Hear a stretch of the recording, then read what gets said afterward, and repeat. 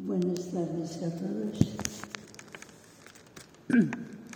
Como todos los miércoles, estamos aquí dispuestos a compartir esta peregrinación de amor.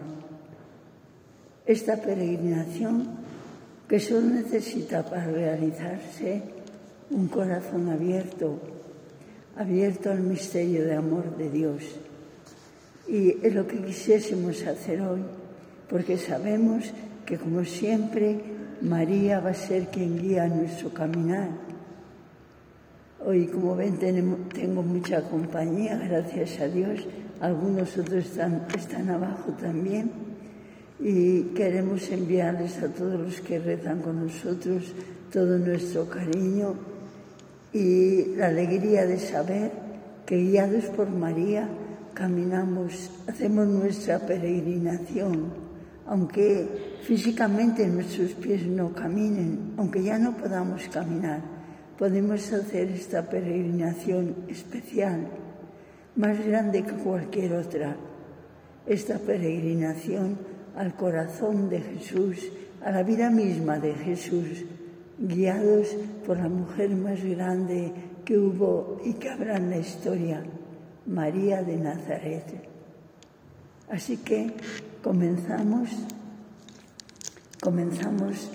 con esta peregrinación mirando a María, deseando que ella nos enseñe cómo encarnar lo que Jesús nos ha enseñado, ese amor de Dios que llega a nosotros, y poder ir repartiéndolo en nuestro camino, aunque nuestro camino sea muy sencillo, muy silencioso, puesto que es una peregrinación del corazón.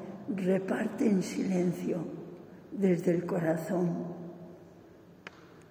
Con este sentido, siguiendo a María que nos acompaña, vamos a continuar, mejor dicho, con la meditación de los misterios gozosos, en el nombre del Padre, y del Hijo, y del Espíritu Santo. Amén.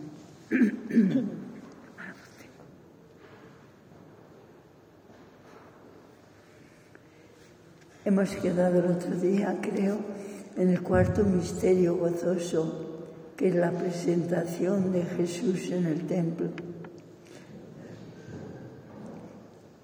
Me puedo confundir, si me confundo no importa. Son misterios tan profundos que solamente con uno podríamos estar bogando, meditando toda la vida sin acabar de llegar al fin.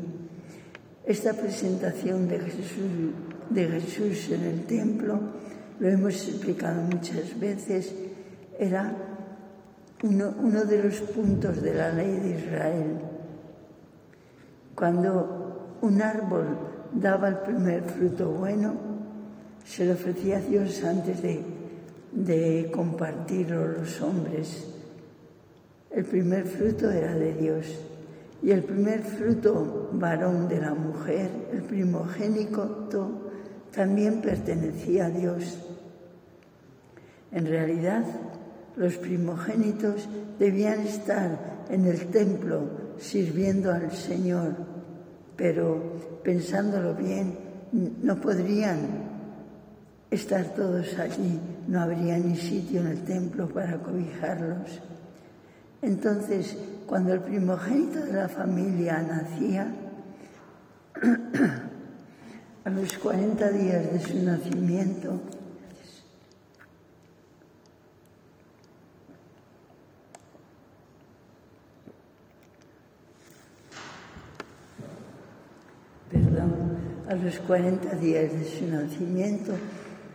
los padres se presentaban en el templo y ofrecían su hijo a Dios.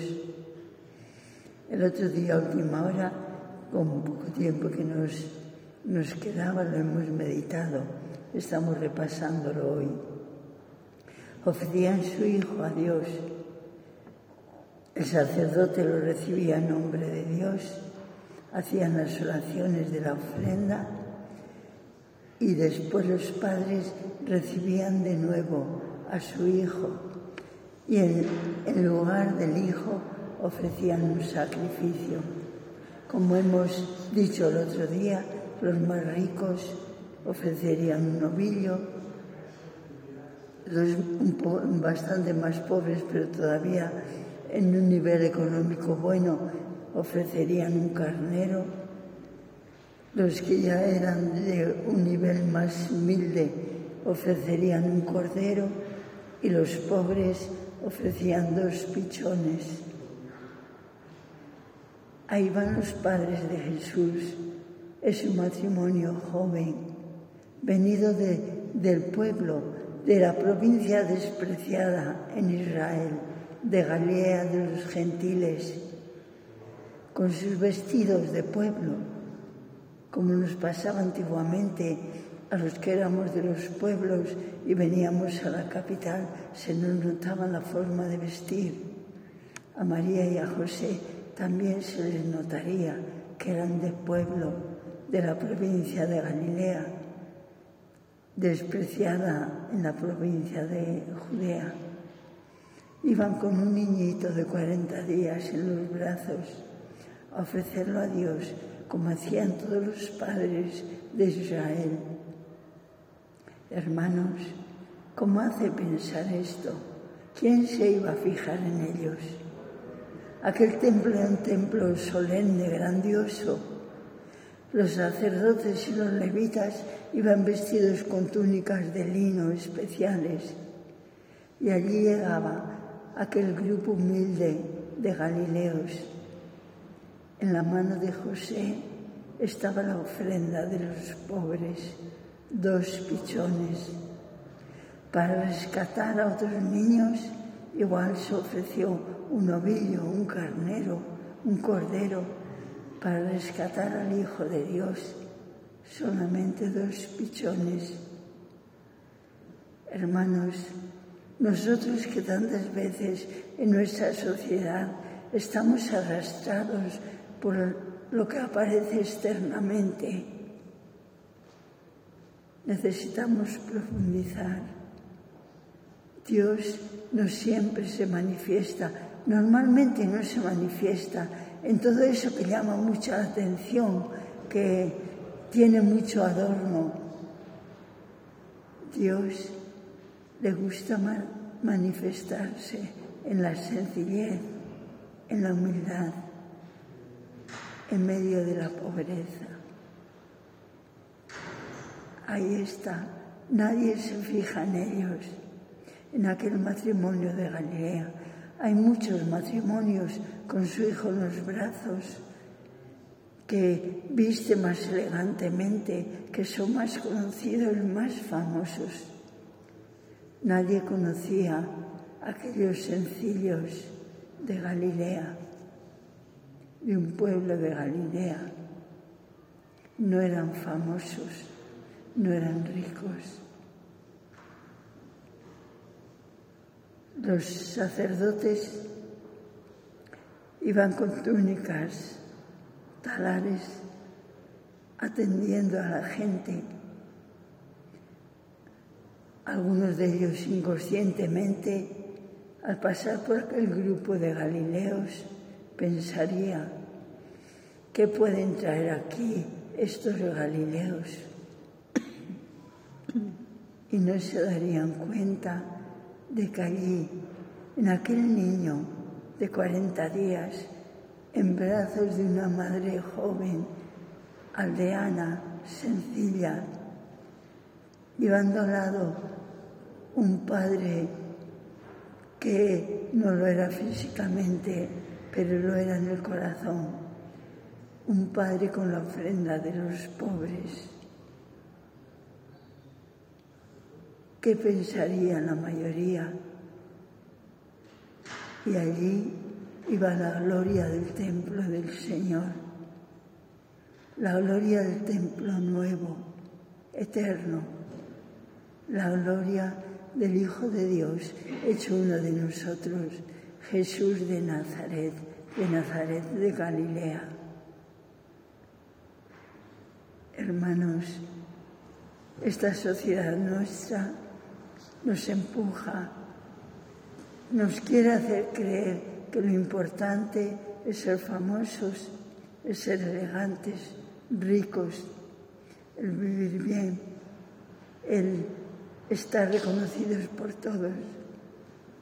La grandeza del hombre no está ahí, está en su corazón o no existe. La grandeza del hombre no está en eso externo, está en su propio corazón o no existe. Contemplando a María que ofrece su hijo al Padre, a José con los 2 pichones del sacrificio, me van a permitir leerles una poesía que intenta explicar todo este paso.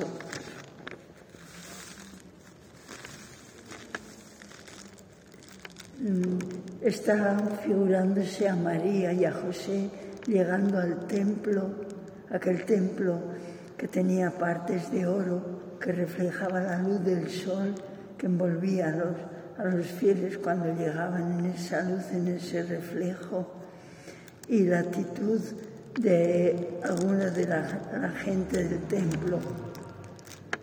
La luz del sol os envuelve después de besar el templo, y nacida entre tus brazos otra luz, está escrito con mayúscula, es Jesús.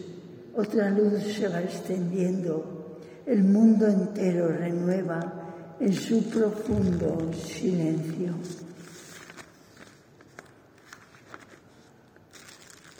Sin límite, sin fronteras, va abrazando al universo. Es ese amor infinito, tan grande, tan verdadero, que por serlo nunca teme el mostrarse tan pequeño, tan cercano, tan humano, que es uno más de los nuestros. Ahora habla con María, con José y con el niño. Avanzáis hacia la ofrenda con sencillez, con respeto.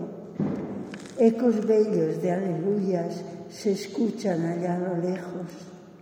Con voz ardiente levita, anima la fe y el fuego del pueblo. Ya sabéis que los levitas animaban la oración del pueblo y dicen que ellos decían aleluya, aleluya, gritaban, que quiere decir alabad, alabad. Y la gente que no sabía qué decir contestaba Yahvé, Yahvé, Yahvé, aleluya. De ahí nació la palabra aleluya. Vuelvo a repetir esto porque es la explicación de esto que he dicho. Avanzáis hacia la ofrenda con sencillez, con respeto. Ecos bellos de aleluya se escuchan allá a lo lejos, en otra parte del templo. Con voz ardiente levita, anima la fe y el fuego del pueblo. El pequeño Jesús se estremece cual despertando de un sueño. Cuánta paz, cuánta belleza reflejan sus ojos nuevos. Siente la casa del Padre, el templo era la casa de Dios. Siente la aleluya eterna, la alabanza del cielo. Siente el corazón de madre tan parecido al del cielo. Con sus túnicas talares hechas de lino auténtico, sacerdotes y levitas honor ganan y respeto.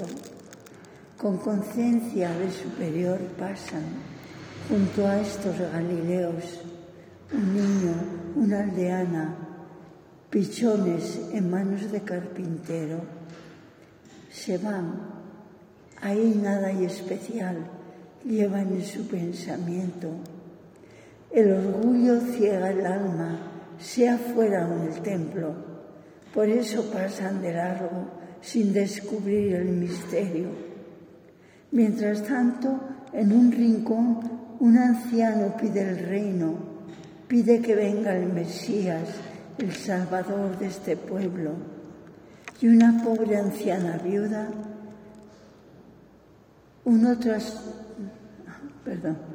año tras año sin ceso, se baña en pura oración, su corazón cara al cielo.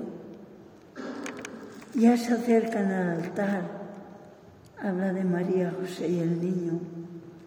Ya se acercan al altar para ofrecer su pequeño, más que ninguno de Dios, más que nadie, todo de ellos.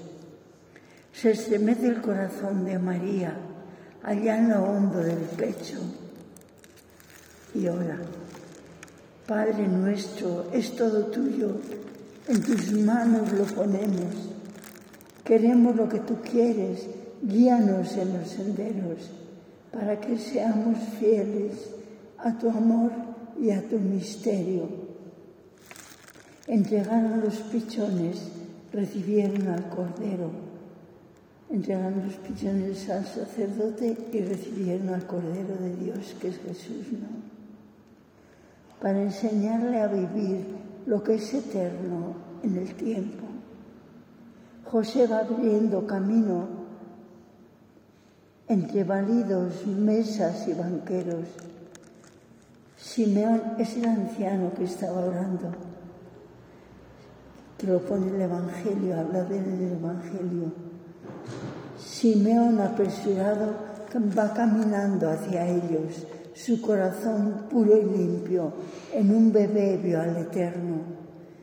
Se hizo grito de alegría, de gracias es puro fuego, que prendió en sus entrañas y le elevó al tercer cielo. Desciende y habla de espadas en el corazón materno. María repite el sí, puro, continuo, sincero. Y en lo profundo José dice el suyo, va a la par, firme, seguro, auténtico. Ana, la anciana que oraba con el corazón cara al cielo. Ana comienza su ruta, que es ruta de misioneros. Testifica lo que ha visto, la luz que le prometieron. En las pupilas de un niño vio nacer el mundo nuevo. Hermanos, esto es lo que nos explica el Evangelio hecho poesía. Nos dice el Evangelio que fueron María, José, con el niño a ofrecerlo, y José llevaba la ofrenda de los pobres, 2 pichones en las manos. Nadie lo reconoció, los sacerdotes tampoco los levitas.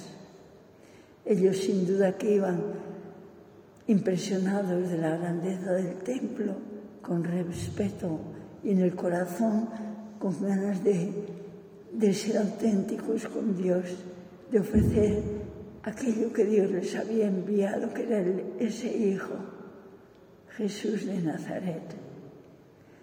Pero al mismo tiempo había un anciano que se llama Simeón, que lo hemos nombrado, que había vivido, dice el Evangelio de Lucas, desde joven, pidiendo continuamente a Dios que enviara al Mesías, el Salvador de Israel.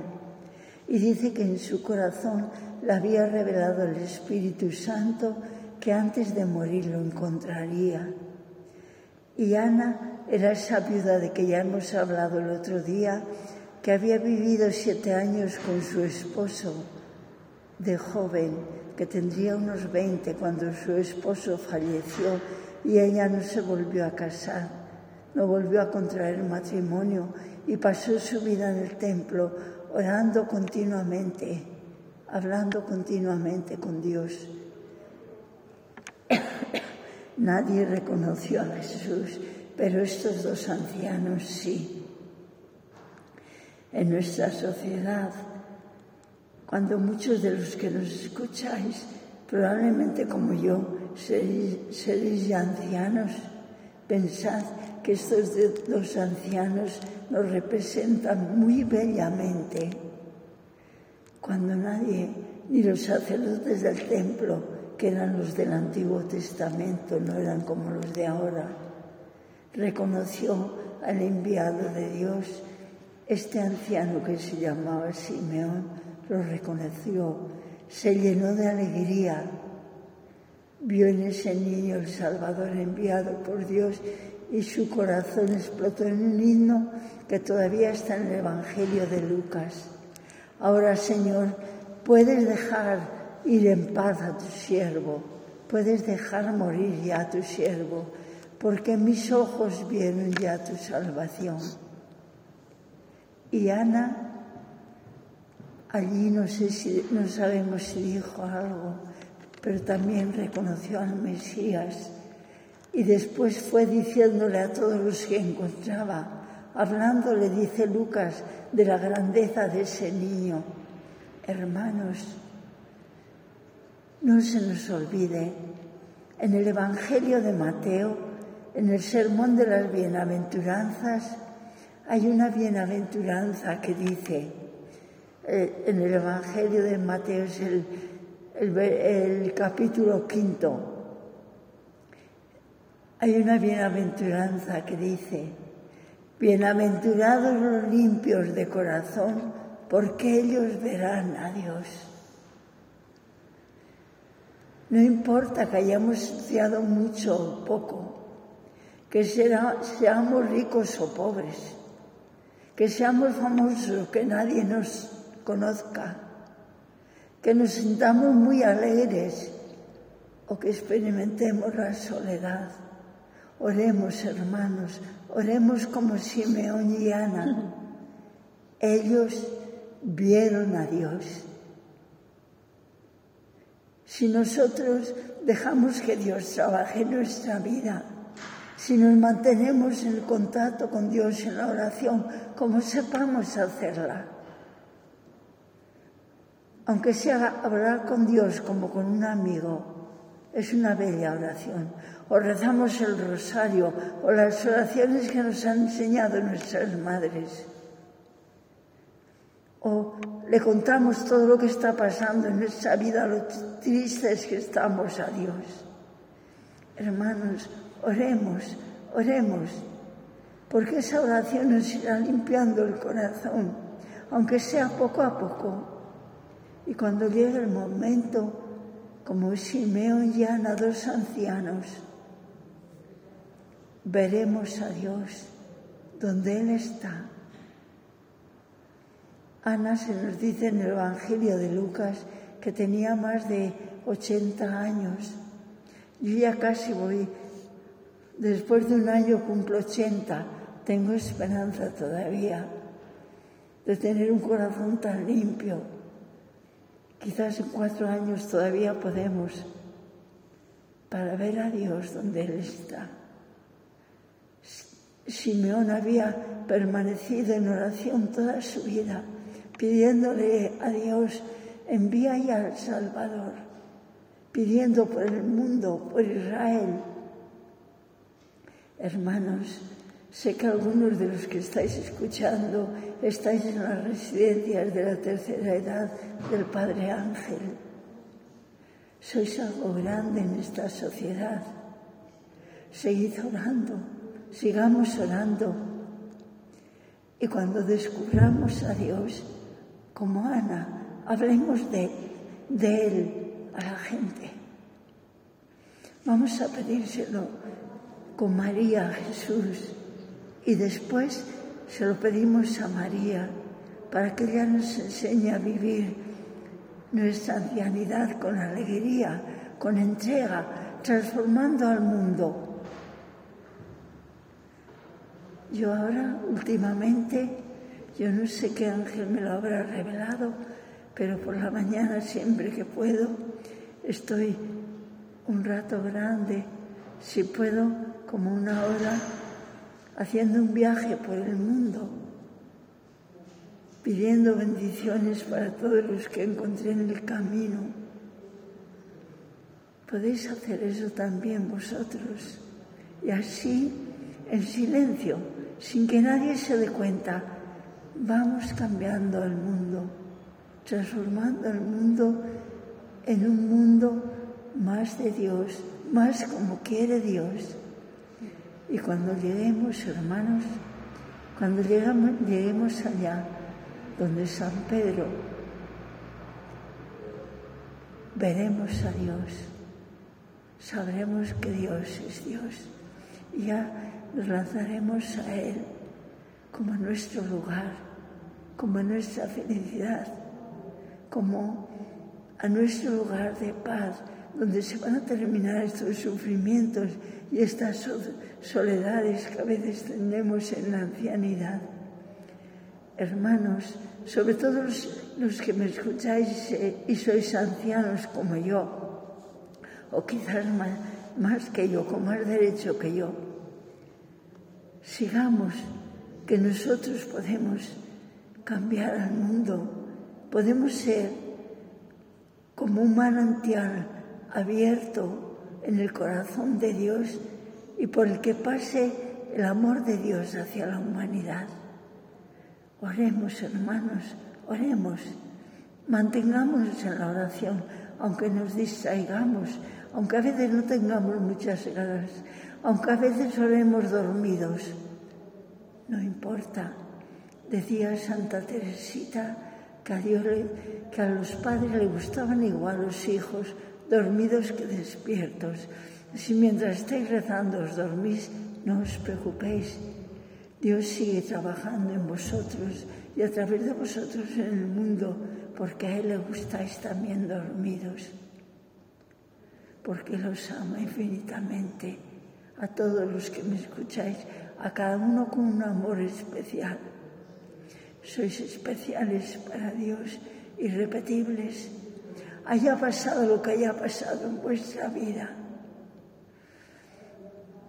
Hayáis pecado tanto como yo o más, no importa, Dios os ama, porque su amor es eterno, incondicional, eternamente fiel. Con María, Padre nuestro que estás en el cielo, santificado sea tu nombre, venga a nosotros tu reino. Hágase tu voluntad en la tierra como en el cielo. Danos hoy nuestro pan de cada día. Perdona nuestras ofensas, como también nosotros perdonamos a los que nos ofenden. No nos dejes caer en la tentación y líbranos del mal. Amén. Dios te salve María, llena eres de gracia, el Señor es contigo. Bendita eres entre todas las mujeres y bendito es el fruto de tu vientre, Jesús. Santa María, Madre de Dios, ruega por nosotros pecadores, ahora y en la hora de nuestra muerte. Amén. Dios te salve María, llena eres de gracia, el Señor es contigo. Bendita eres entre todas las mujeres y bendito es el fruto de tu vientre, Jesús. Santa María, Madre de Dios, ruega por nosotros pecadores, ahora y en la hora de nuestra muerte. Amén. Dios te salve María, llena eres de gracia, el Señor es contigo. Bendita eres entre todas las mujeres y bendito es el fruto de tu vientre, Jesús. Santa María, Madre de Dios, ruega por nosotros pecadores, ahora y en la hora de nuestra muerte. Amén. Gloria al Padre, al Hijo y al Espíritu Santo. Como era en un principio, ahora y siempre, por los siglos de los siglos. Amén. Ahora, hermanos, vamos a pasar al último misterio gozoso. El niño Jesús perdido y hallado en el templo. Jesús crecía rápidamente, como crecen los niños. Quizás muchos de los que me escucháis tenéis hijos o tenéis nietos y os dais cuenta cómo crecen. Parece que nació ayer y ya tiene 4 años, 5, 6, 10, 12. A los 12 años, los niños en Israel eran considerados como una persona realmente israelita, adulta. Ya tenían que saber leer la Biblia y tenían derecho a leerla en la sinagoga. A los 12 años ya tenían obligación de acompañar a sus padres para celebrar la fiesta de Pascua. Jesús también creció, como todos los niños, aprendiendo a hablar, confundiéndose al hablar, aprendiendo a andar, tropezando y cayendo, y levantándose y yendo llorando a buscar el beso de su mamá. Dios se encarnó en todo igual a nosotros, menos en el pecado. Y Jesús tenía ya 12 años. Y con sus padres comenzó el camino hacia Jerusalén para celebrar la fiesta más grande de Israel, la Pascua, que recordaba, Pascua quiere decir paso.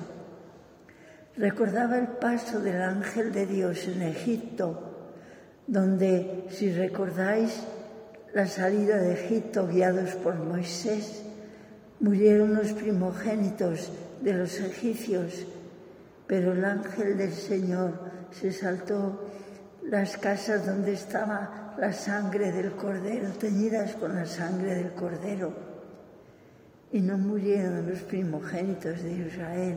Esa fue la primera Pascua, donde el ángel del Señor pasó como Salvador del pueblo de Israel. Y esa Pascua, esa salvación de Dios que los sacó de Egipto guiados por Moisés, se siguió celebrando como la fiesta grande de la salvación de Dios a Israel. Era la fiesta más grande del pueblo de Israel. Y la celebraban, como lo habéis visto, lo han explicado muchas veces, creo, porque se explica también el Jueves Santo, la celebraban con un cordero que no podía tener mancha ni defecto, que se asaba entero en el fuego y se comía toda la familia junta. Y si había algún forastero en el pueblo que no tenía dónde comer la Pascua, también podían invitarle. Entonces el presidente de la Pascua se levantaba y explicaba lo que significaba aquella cena. Explicaba cómo Dios nos había salvado, él decía, nos salvó en Egipto, nos sacó de Egipto guiados por Moisés y nos trajo a la tierra de Israel, a esta tierra que emana leche y miel.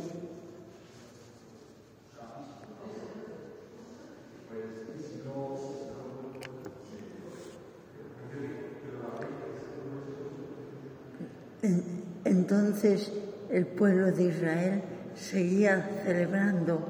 Los adultos que no estuviesen impedidos tenían que ir a Jerusalén a celebrar la Pascua.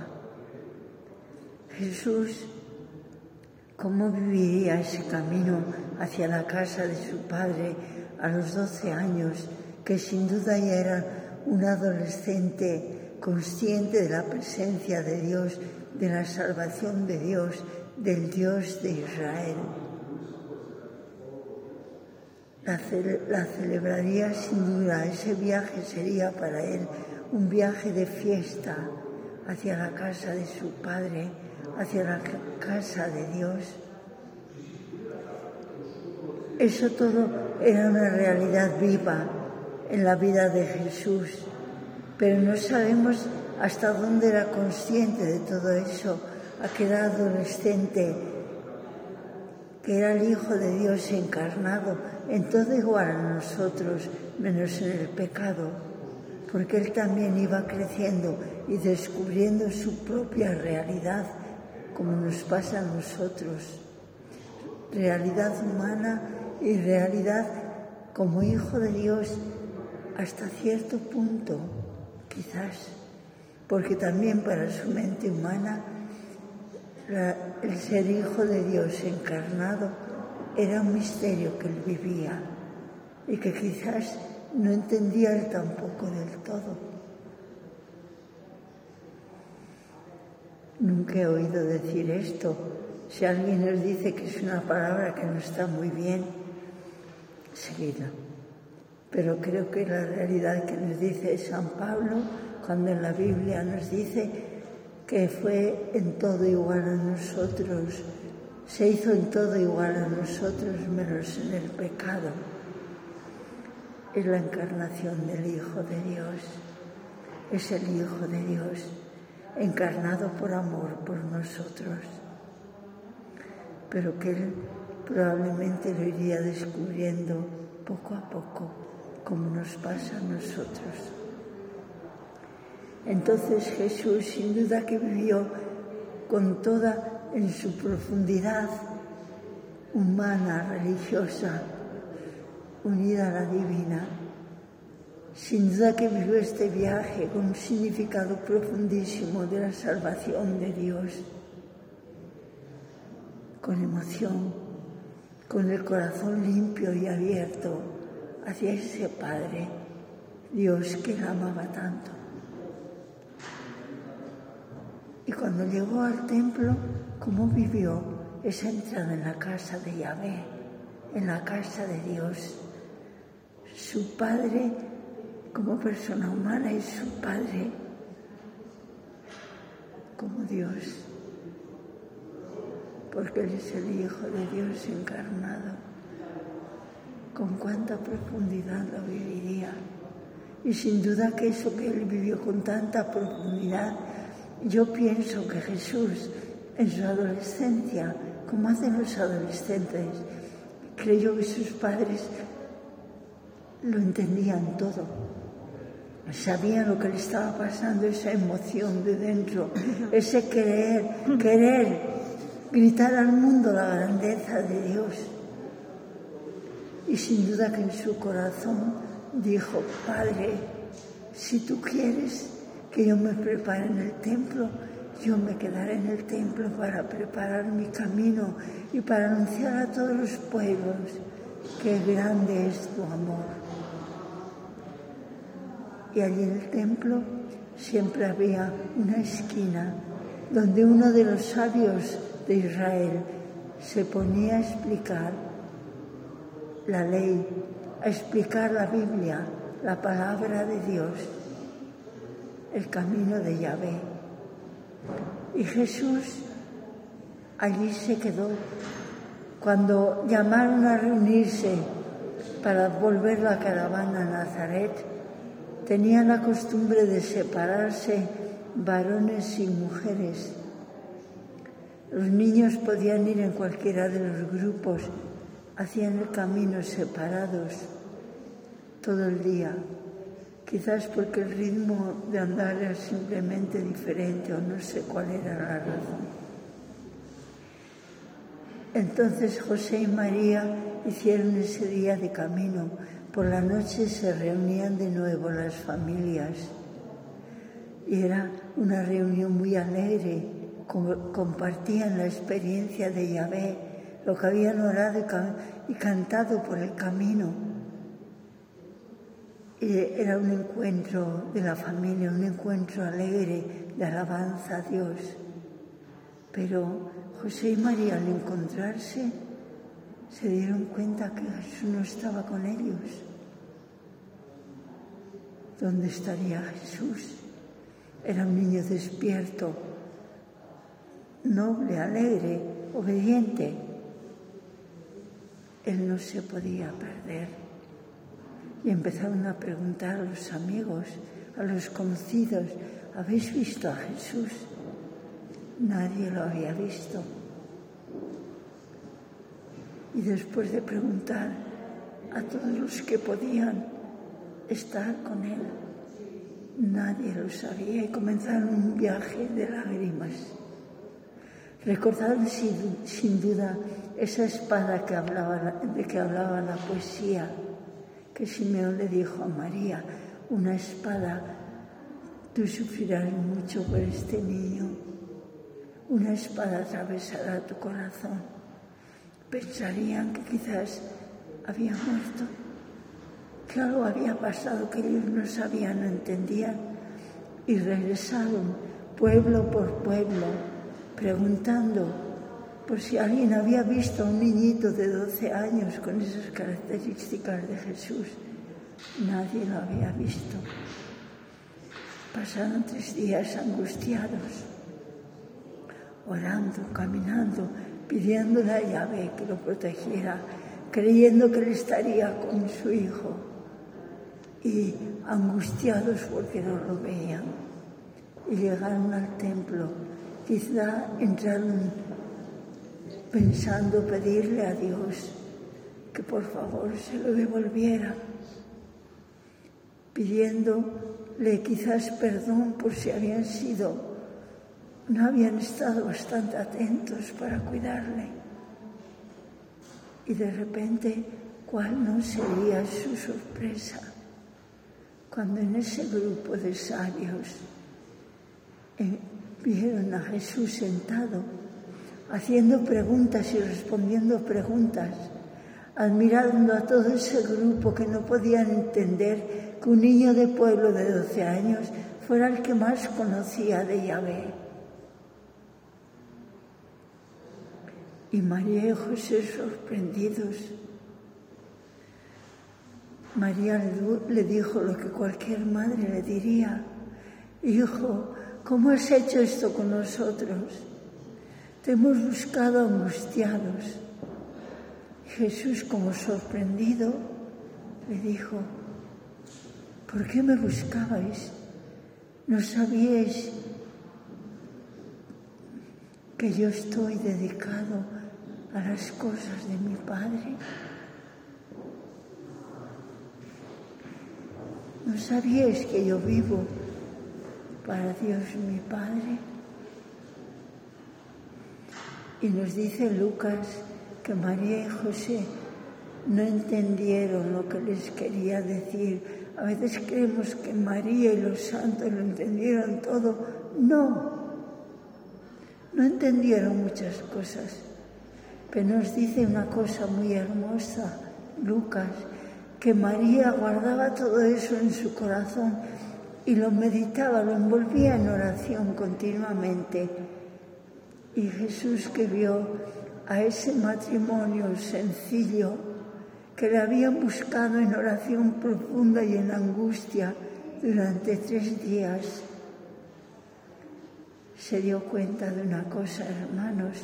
Es mi interpretación y creo que lo refleja un poco el Evangelio de Lucas, que es el que nos cuenta todo esto.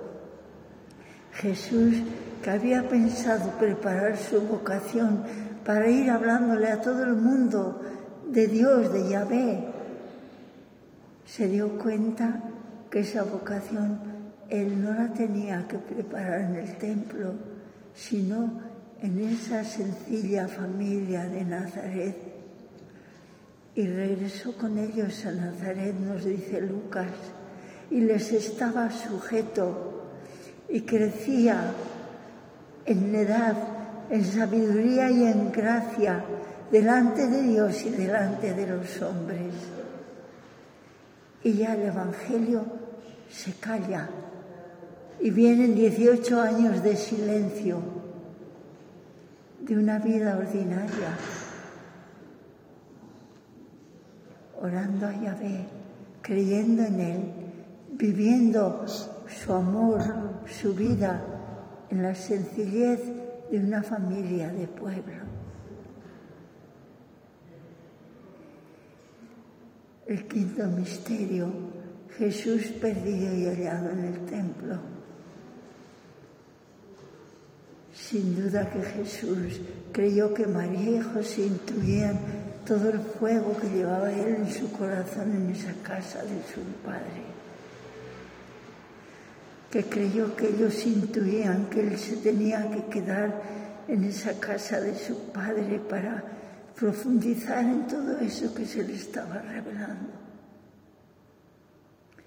Pero María y José vivían con la sencillez y con la grandeza de la gente grande, realmente grande. María, con su corazón desde el primer momento de su vida totalmente abierto a Dios, de tal forma que la Ángela saluda llena de gracia, totalmente, porque Dios solo quiere ver nuestro corazón abierto para llenarlo. María está llena de gracia. Y José, aunque no podamos decir que es desde su concepción, como decía María, pero desde que tuvo conocimiento, su corazón estaba abierto a Dios. Jesús se dio cuenta que su vocación de Mesías, de predicar a Dios y su amor, tenía que prepararse en la sencillez de esa familia de Nazaret. Y allí lo preparó, hermanos. Le pedimos a María por todas las familias del mundo, especialmente por las que sufren tanto ahora en Turquía, en Siria y en Ucrania, en Myanmar y en todos esos 82 países que viven en guerra, por esas familias que sufren tanto, por todas las que sufren en todo el mundo y por todas esas familias que luchan por vivir unidas, por descubrir a Dios y predicarlo. Pedimos la paz en las familias y la paz en el mundo. Pedimos a María que nos ayude a ir construyendo la paz como la construyó ella, que nos ayude a vivir con Jesús como vivió ella. Y se lo pedimos también a San José. Dios te salve María, llena eres de gracia, el Señor es contigo, bendita eres entre todas las mujeres y bendito es el fruto de tu vientre Jesús. Santa María, Madre de Dios, ruega por nosotros pecadores, ahora y en la hora de nuestra muerte. Amén. Dios te salve María, llena eres de gracia, el Señor es contigo, bendita eres entre todas las mujeres y bendito es el fruto de tu vientre Jesús. Santa María, Madre de Dios, ruega por nosotros pecadores, ahora y en la hora de nuestra muerte. Amén.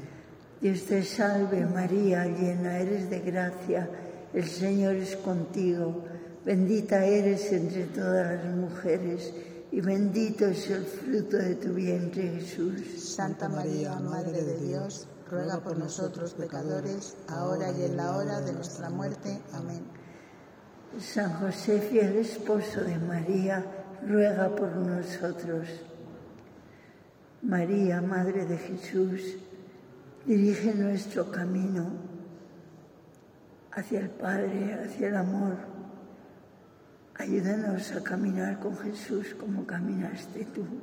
Y tú, José, protégenos, manténnos fieles en el camino de Dios, ese camino especial que cada hombre tiene como persona única, como persona amada de forma especial por Dios, puesto que es irrepetible. Amén. Terminamos con esto el rezo del rosario de hoy. Y Begoña, tenemos aquí a Pedro y a Ángela que nos han ayudado a rezar el rosario, les damos las gracias. Y va a venir Begoña para cantar esa canción última. Y Ángela, si puede, la ayudar. Y si no estás depende de la canción que sea, si me la sé. Mientras recorre la vida. Ah, sí. Van a cantar. Estoy muy cerca.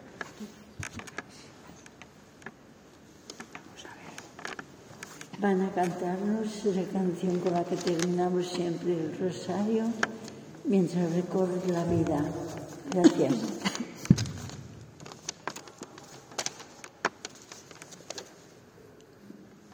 Mientras recorres la vida, tú nunca sola estás, contigo por el camino.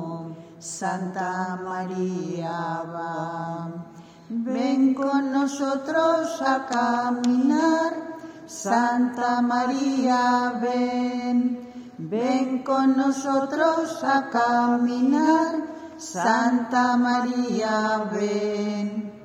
Aunque te digan algunos que nada puede cambiar, lucha por un mundo nuevo, lucha por la verdad.